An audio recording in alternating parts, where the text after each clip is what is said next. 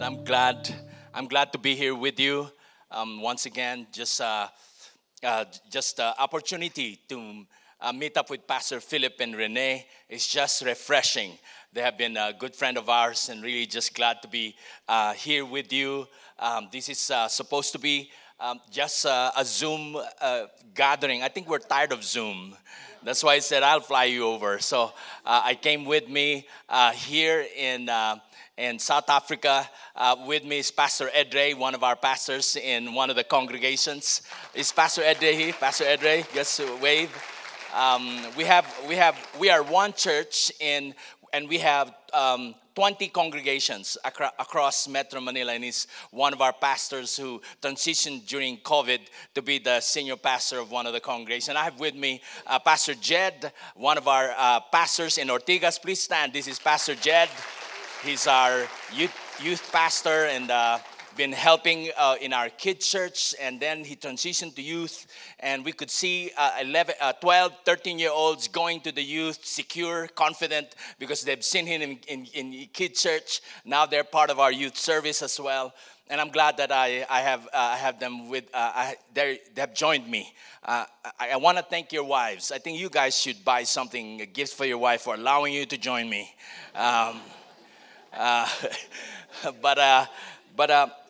And it's just amazing. And Pastor Philip mentioned about just in 1984 in the Philippines when the Americans came, and they had during their summertime, instead of just spending time with their families, they went to a 2-month long outreach to Asia. And 1 month in the Philippines, another month in Korea. And they went to my campus. They started doing something in my university and started inviting people to a rock and roll seminar. And there were people dancing in the streets and just to attract and give flyers and so, but I couldn't take it. Women dancing in the streets. So I got the invitation. I saw rock and roll. So I went home and left my bag and changed and wear my black sleeveless jacket and attended. I got my leather sleepers and attended this rock and roll seminar. But I found out it was Rice Brooks preaching the gospel, and I was 18 years old during that time, and when I was there, it was such a challenging thing for me because I just joined the fraternity, and I grew up in a house where my grandmother is reading her Bible, and I have my mother reading her Bible, and I thought Christianity is for women. But when I went to college, I joined a fraternity. Then I saw this tall guy preaching the gospel. It was such a refreshing sight for me. And then he challenged, he made an altar call, if you die today, where do you think you will go? And I couldn't respond to that question. I couldn't answer that question.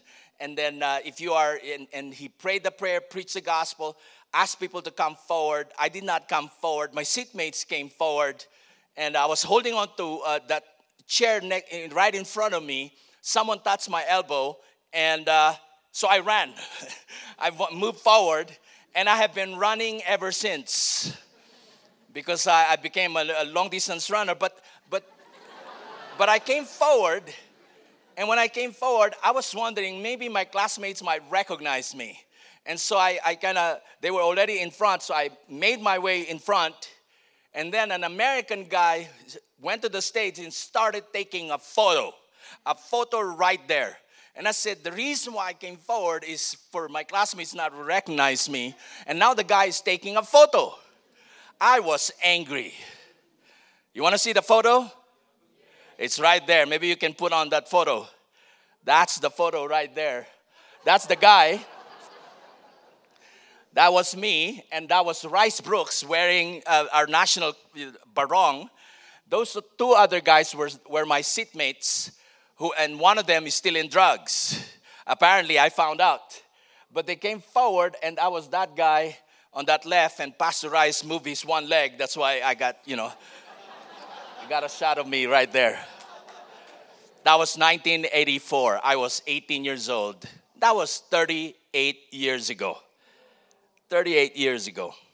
And some of you just came back from school. Who among you are students here? Raise your hands. How was the 1 week so far? Good? You're back? Well, I'm just excited to be with you. And, I just remembering Forrest Gump when he was seated on that bench and he was holding on to that box, a little box that he had. And he said to the person next to him and says, my mother told me that life is like a box of chocolate. You just don't know what you're going to get. And sometimes Christians are like that. There are different types of Christians, and Christians are like a box of chocolate. You just don't know what to expect. But today we look at the passage of the Scripture, and let's define what a follower of Jesus Christ is all about.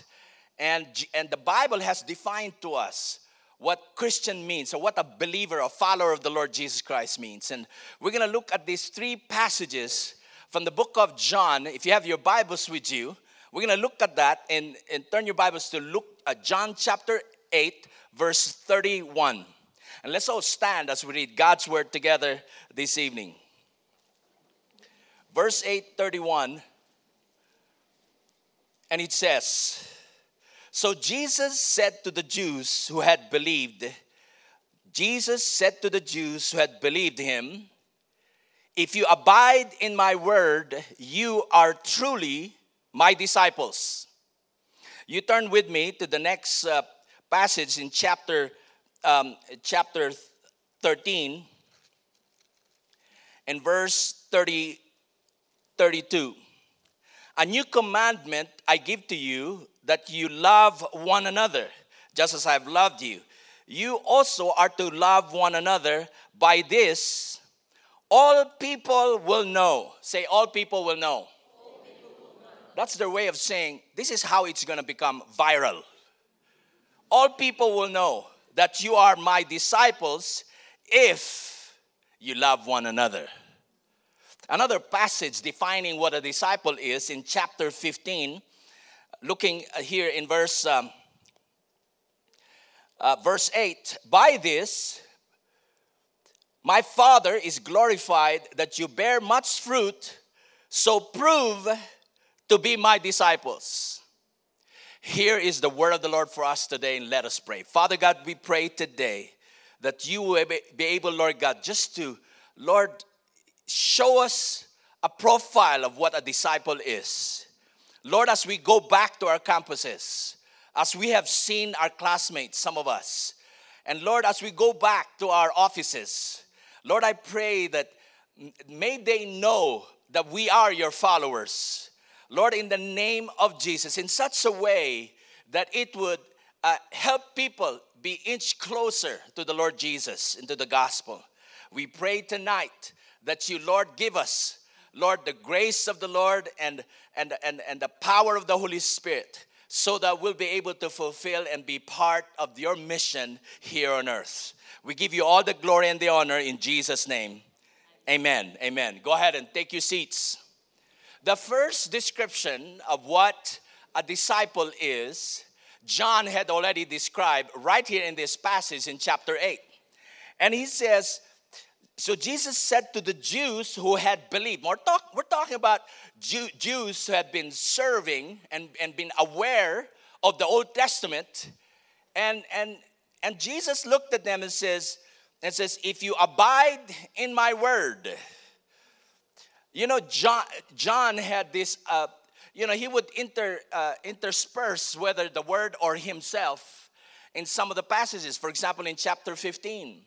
He says, if you abide in me and I in you, you will bear fruit. And then in verse 7, that's verse 5. In verse 7, chapter 15, he says, if you abide in me and my word abide in you. So he kind of interchanged first himself, now his word abiding in you. And so his word is your love. So the first description of a disciple is we love God's word. We develop this desire to know him through his word. There's some of you, probably, there's some who are not into reading, but as soon as they become Christians, something happens to them. It just, I read, small, like, the book section of Reader's Digest when I was a teenager. I would read that, the espionage and the Russian whatever, and I would read those in Reader's Digest. But when I became a Christian, I've developed a habit. I took up civil engineering. I was in my, when I came to know Christ, that was 1984, and I started reaching out to my classmates. You see, in engineering, most of us are men in civil engineering, and so I would try to preach to my classmates. One time I preached to my classmate, and the first thing he asked me when I attempted to preach to him is that, have you read your Bibles yet? Your Bible yet? Have you read your Bible? I said, well, not yet, but it's in there. So I told him it's in there. He says, you read your Bible and let's talk next time. It's like, wow, I had a hard time ministering to my fellow engineering students. But along the way, I've discovered that architecture students listen to the engineering students because they think we are math genius. They almost like worship us, So when I went to the architecture department, tried to reach out to them, they may be as busy as, but if I go there and introduce myself, I'm from the engineering department. Oh, really? What are you doing here, And so I ended up inviting them. We had revival in the architecture department. While my fellow classmates in the engineering, they don't even listen. But anyways, that was before December of 1984. So I went back home during Christmas, and I decided to read my Bible, to spend my entire Christmas break as a brand new believer, reading my entire Bible, from Genesis to Revelation. And so it was a shock to my parents. I would read my Bible in the morning, and then I don't even bother to get out of the house. I just eat and then go back to the room and read my Bible. You could imagine those few days of Christmas break, reading from Genesis to Revelation. And my father one time even entered into my room. During sunset, you're not able to put on the lights, and your eyes are kind of you're teary-eyed already, and you're still reading the Bible. And my father came in and says, son, I have a question. Why don't you go out, son? I said, do you know, you still have you're friends with June, right? I said, yes. Why don't you go out? Why don't you drink beer? And then I realized he would rather have me, being an alcoholic than being a Christian. And then why don't you go out and drink beer? At the back of my mind, I was thinking, you should have said that last year, but anyways, that was absurd. My dad is pushing me to drink with my friends. Then I knew the reason why I've become in the house kind of weird to them, because I now am reading my Bible. I just came from Manila, went to my province, and started reading my Bible. To them, it was kind of different. And so, but January came. I went back to my school, and then I had my classmates. I sat down next to my classmate and started preaching to him. And lo and behold, he asked me that same question again. He says, why? Have you read your Bible? And I looked at him, took my time, smiled a bit, and says, in fact, I just finished last week. It's just something. And I've been reading my Bible ever since. And it's just amazing. I read my Bible with my notebooks. Lately, during the lockdown, I was glad I was able to buy a Japanese notebook. You can turn it 360-degree notebook. And I would read my Bible. I used to read 3 to 4 chapters a day. If you read your Bible 3 to 4 chapters a day, you'll finish the entire Bible in 1 year and read the book of Psalms twice. That's how amazing it is. Just read 3 to 4 chapters a day. But I decided to kind of slow down a bit. So I decided to read 6 to 8 verses a day. So during lockdown, I was going through the Pauline letters, the epistles that Apostle Paul wrote until I reached Revelation. When I reached Revelation, I was thinking, should I really go through the Revelation for my quiet time, for my devotion? I was kind of intimidated. I'm already a bishop, but a little bit intimidated going to Revelation for my devotion. And so but I went through it anyway. I cheated along the way by checking some commentaries. because I couldn't, what is 666? What is 7 horns in this dragon? And so I kind of checked and I discovered some things and the Roman Empire and so on. So I enjoyed it actually going through it. It was pandemic anyway, so you don't have any choice, but read your Bible. As soon as I finished Revelation December of 2020, then I decided maybe I could read Psalms, or 2021. Maybe I can go through the book of Psalms. I'm still in the book of Psalms today, Psalm 106. And I'm sharing this to you because I want us to be just like what Jesus said, if you abide in my word, you are truly my disciples. And I hope that tonight the Lord would create a new hunger in your heart for his word. And let the word of God be formed in our hearts and transform us from inside out, the word of God. And that's amazing. And so as we move along, the second description of a disciple is found in chapter 13. Number one, the description of a Christian is we love God's word. The second one is we like God's word, but the second one is we love one another. Say, love one another.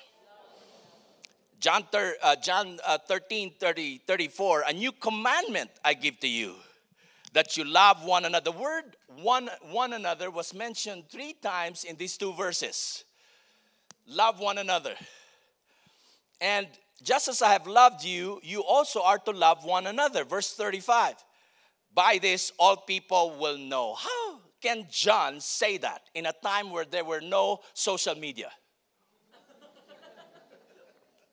How can John say that in a time where there were no radios or newspapers? And why is he saying this?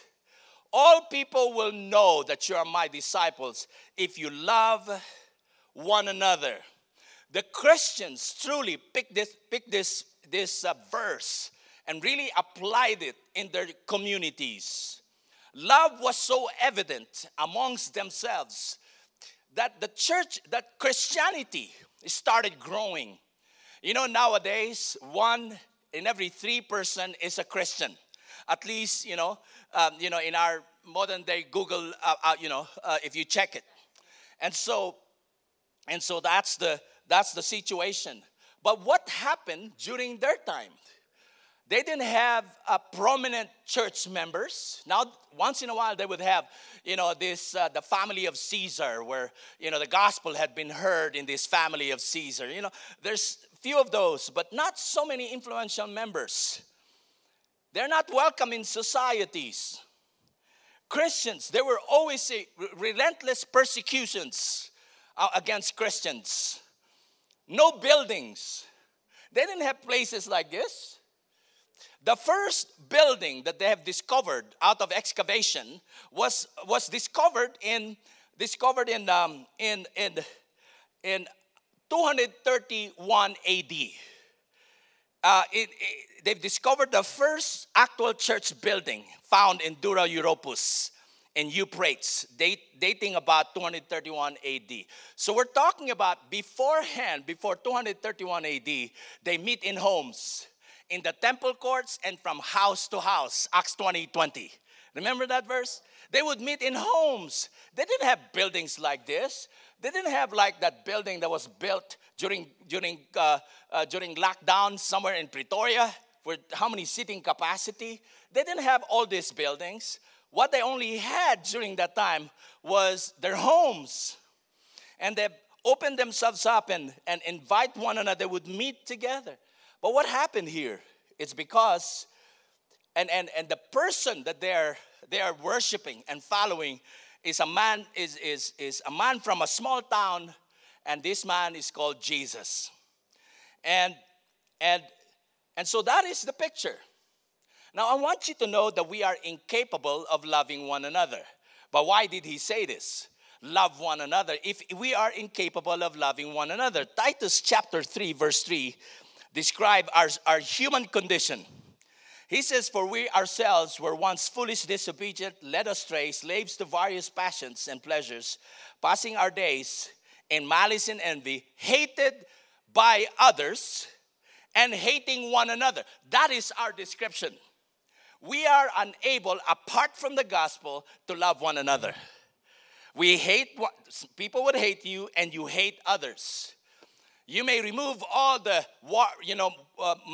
weapon of mass destruction. You may remove all the rifles and so on and so forth. But people will still kill one another even with a barbecue stick. Because the issue is not weapons. The issue is the heart of man. That is our condition. But guess what? Because of the gospel, it says in Romans chapter 5, verse 5. We don't have it in a keynote. But it says in Romans 5, verse 5, and hope does not put to shame, because God's love have been poured out into our hearts through the Holy Spirit who has been given to us. The reason why we are capable of loving one another is because God's love had been poured out into our hearts. Who among you are glad that the love of God had been poured out in our hearts? Now we're capable of loving one another. But how many of you know hate and love cannot stay in one heart? There should be an opportunity for you to forgive. Just as you are, some of you know it's easy to love the lovable. But sometimes we are unlovable at times, Well, how do I know? Well, I have a wife. And, but thanks be to God, by the power of the Holy Spirit, we were empowered to love one another. There was a man by the name of Aristides or Aristides. He was a profiler. He's a philosopher. But he was hired by one of the Caesars by the name of Emperor Hadrian. And he was given the task of spying out those strange creatures known as Christians in a certain place, in a certain country. So he assigned this guy, Aristides, to do the job of research. And this happened during 125 AD.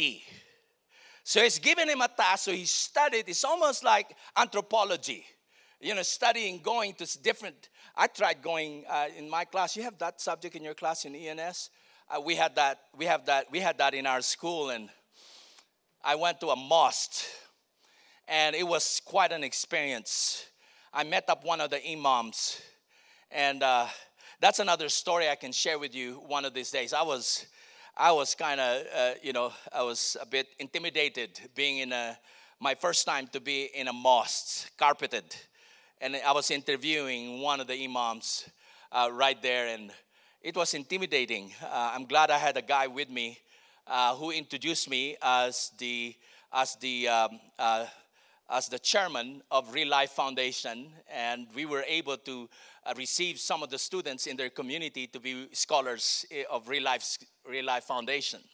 And so they kind of, tried to accept me. But one of the guys tried to ask an ID from me, but I couldn't give my ID. I had my license at the back of my back pocket, but I couldn't give it. But I'm glad he was ready enough to give his ID, and I was spared. But I, what Aristides did was just challenging. But he gave a report afterwards. And this is the result of his report. An excerpt of his report to King Hadrian, Caesar. You want to know an excerpt of that? It's on a keynote, and this is what he said. This is his discovery of the Christians. They walk in humility and kindness, and falsehood is not found among them. Behold, they love one another. Behold how they love one another. Aristides, 125 AD, apology of Aristides to Emperor Hadrian Caesar. What a discovery that he had. History would tell us that Aristides had become a Christian. And so it's just an amazing story. This is how Christians of old, without technology, without Facebook, are able to grow as group of church communities because they truly love one another. one of the cities in Mindanao called Marawi was taken over by some of the terrorists, and they've taken over this city, and so the people started running away from the city. Some of the people, on their way out of escaping, they passed through this one small community led by a former rebel, and he's a datu, he's a chieftain. And some of the people from this city in Mindanao in the Philippines were supposed to escape, but they end up going to this barangay or certain community, being led by this datus, chieftain, Muslim chieftain. And then, lo and behold, Christians, every nation, victory, churches nearby this city started coming in and giving in relief efforts. And they were, to their surprise, the first people who have come to the rescue were Christians. And not only that they came with relief efforts, that poster that says this, where you can see it right now, and this is what it says in this poster: "We are Christians and we love Muslims. Victory, Philippines." I'm a bishop, of Victory in the Philippines. I was wondering who permitted the guy to write Victory, Philippines. He could have put there anonymous questions or something, but why Victory, Philippines? And I was thinking, you're jeopardizing, our movement here. But the chieftain, when he saw this, he was so glad and thanked the team who went there and made a declaration. He says, "I hope someday we can say we are Muslims and we love Christians." I hope we can say that someday. But right here, a testimony on Facebook. I grab it from one's Facebook account and showing it to you today. You want our church to be viral? Don't think so much about brands. Oh, let's hire people to do the brand for us. Oh, really? Why don't you try relating? Why don't you try forgiving? Why don't you try reaching out? Forget about the branding. The branding will follow you because you love people, and so therefore it will become viral. It happened before. Why can't it be done today? Love one another. And the reason why we can do it is because the Lord had empowered us. The third description of a disciple is not only we like God's word, but we love one another. The third one is we live fruitful lives. We live fruitful lives. And we see in this passage, in verse 8, by this my Father is glorified, that you bear much fruit and so prove to be my disciples. John is just on point. He was able to identify what a disciple is. He knew the profile of a disciple. They love God's word. They love Jesus. They love one another. That's vertical. You love Jesus. You love one another. And he says they live. Out of that comes fruitfulness. We're talking about missions here. Now, some of you, it says they're fruit. What do you mean missions? Well, let's check what the scripture has to say about fruits. Now, here are some definitions from the Bible about fruit. What do you mean by fruit? 2 Peter chapter 1, verse 8 says, "For if these qualities are yours and are increasing, they keep you from being ineffective and unfruitful." Now, notice this. "In the knowledge of the Lord Jesus Christ." So fruit means personal character, the way, your disposition, the way you carry yourself as a believer. That's fruit, your character, and it's increasing. And so because of that, that's the scripture calls it fruit. What else? Titus 3:14. "Let our people learn to devote themselves to do good works so as to help cases of urgent needs and not be unfruitful." What is he talking about? He's talking about our communal relationship, doing good works, I've seen. I was there in our discipleship conference. I was there with Pastor Philip, and I saw this manual, social responsibility, a thick manual. And and and so I got that, and I says, can I have this? So I stole your manual, and so maybe the person behind the table is still looking for the copy. I'm making a confession right now. I stole it with Pastor Philip's permission. And so, because I want to read it. Social responsibility, a thick manual on how to help your community. What an amazing thought. And that's what fruitfulness is all about. It's okay. That's what fruitfulness is all about. I told you, I may be in winter time in South Africa, I'll be perspiring. And then what else? When you say fruit, what else? We're talking about material generosity. There's this verse in Philippians chapter 4, verse 17. Not that I seek the gift, but I seek the fruit that increases your credit. He's talking about being generous. This morning, someone picked me up, one of our pastors in Linwood Church, and Pastor Edre, he has the same car with Jude. Yeah, nice car. Range Rover, was it? Yeah, he had a Range Rover as well.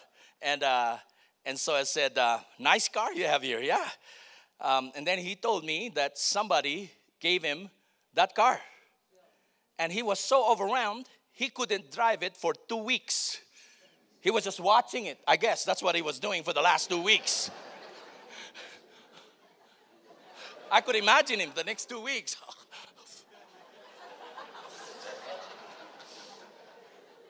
After 2 weeks, he started driving it. Now he's one of our pastors in Linwood, you know. And it was funny. And I told him, that's amazing. Maybe at one point in your life, you'll be the one giving cars. And he smiled and looked at me and says, yeah, the Lord had used me to give away 2 cars already. I think I'm in the right church. The pastor has already given 2 cars. That's the kind of church I want to be part of. Even the pastor is generous enough to give away cars. That's fruitfulness. Being generous in your church is fruitfulness. That's a sign of fruitfulness. That's part of loving one another. Amazing. So, material possession, even divine praise. In Hebrews chapter 13, verse 15, through him, then let us continually offer up a sacrifice of praise to God. That is the fruit of what? Fruit of lips. A sacrifice of praise that acknowledge his name. In other words, fruitfulness means that we are able to give a sacrifice of praise to the Lord with our lips. You don't need lip gloss in order for you to be fruitful in your praising the Lord. Amazing, right? Amazing. You can be fruitful with your lips in worshiping God and encouraging one another and giving comfort to others with our lips. Do you know that some people, they go to church and they're hoping that someone would encourage them? I hope when we go to church, we think of, Lord, who should I be blessing with your words of encouragement today? Lord, who should I be blessing with this material thing extra that you have given me this week? Amazing. But you know what? The last scriptural meaning of fruit in the Bible is found in Romans chapter 1, verse 13. Let's look at this passage and analyze this in Romans. You've been going through Romans anyway. But Romans chapter 1 verse 13 says, I do not want you to be unaware, brothers, that I have been often intended to come to you, but thus far have been prevented, in order that I may reap some harvest among you. Now, what was that harvest? As well as among the rest of the Gentiles. You know what he was talking about? He's talking about souls. I've been longing to come to you so that I may reap a harvest of souls, not just among the Gentiles, but amongst you in Rome. When I say fruit, you prove yourself to be the Lord's disciple when you bear fruit. What are we talking about? We're talking about lost people coming to Christ. And the Lord has been using you to be an instrument, to preach that gospel and see harvests and see people cross the line of faith. You bearing fruit of souls of people. And we're talking about missions. You know, Jesus summarized all of this in one verse. And let's go to Matthew chapter 4, verse 19. And this is what the scripture says in verse 19. And he said to them, do we have it on a keynote? This is what it says. Matthew chapter 19, 4, verse 19. And let's all read this together. Follow me, and I'll make you fishers of men. You want to define what a disciple is?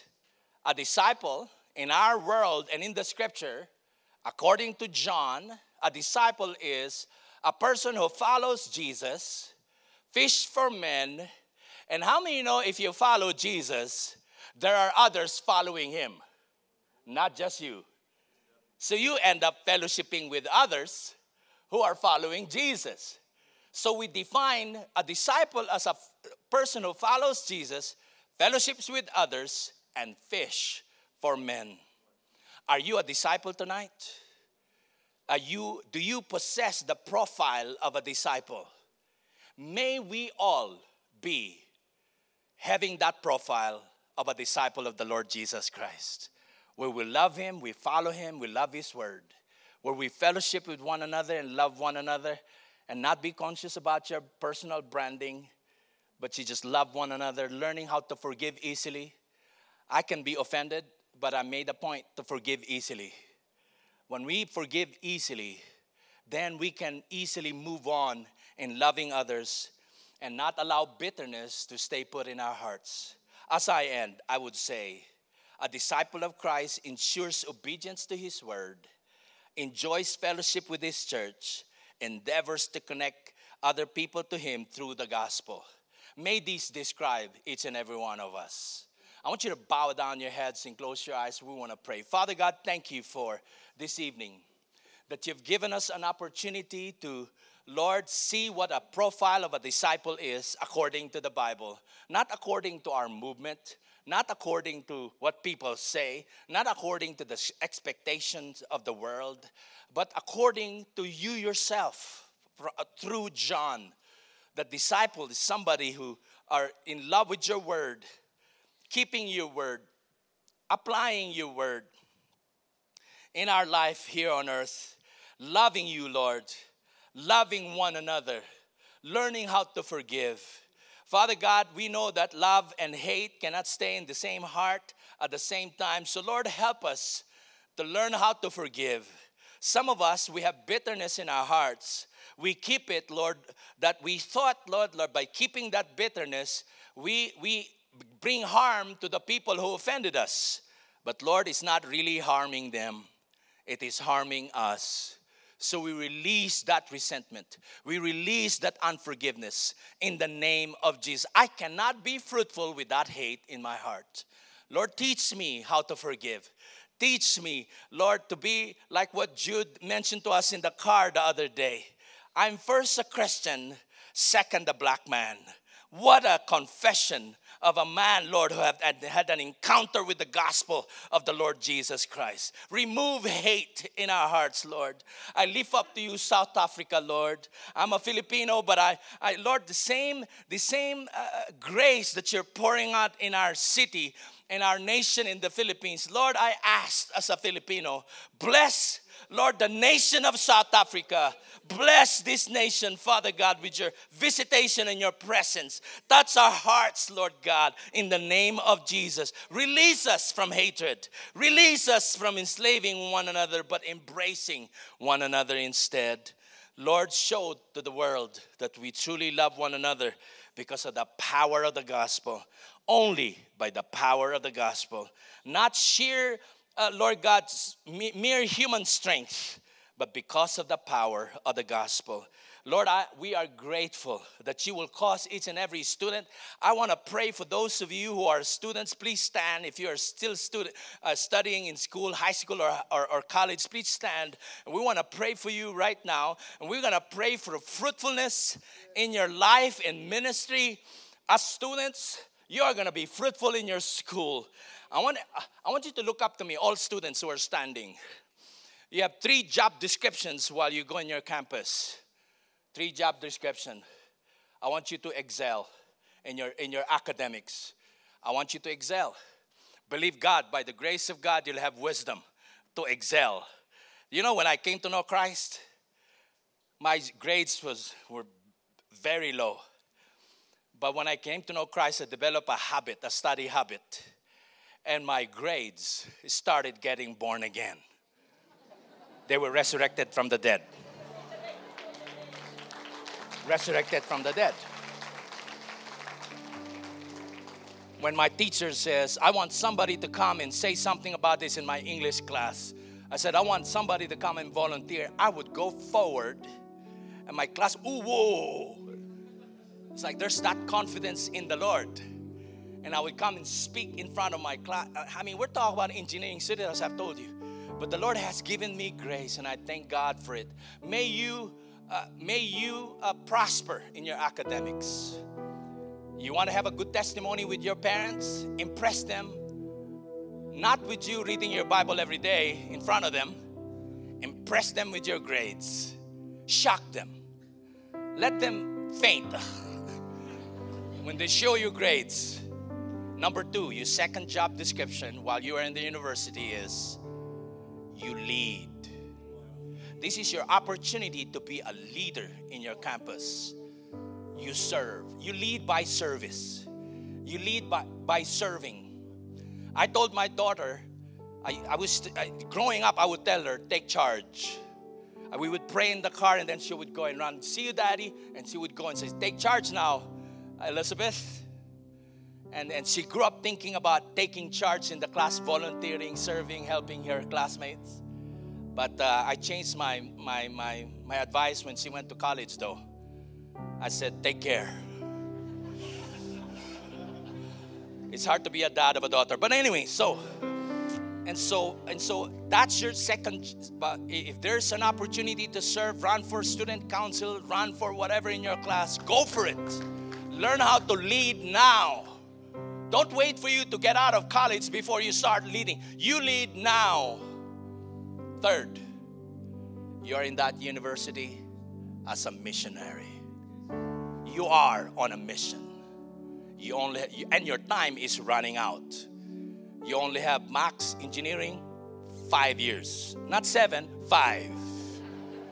If you're taking commerce, 3 years. Depending on the course. But I want you to know, your time is limited in that university.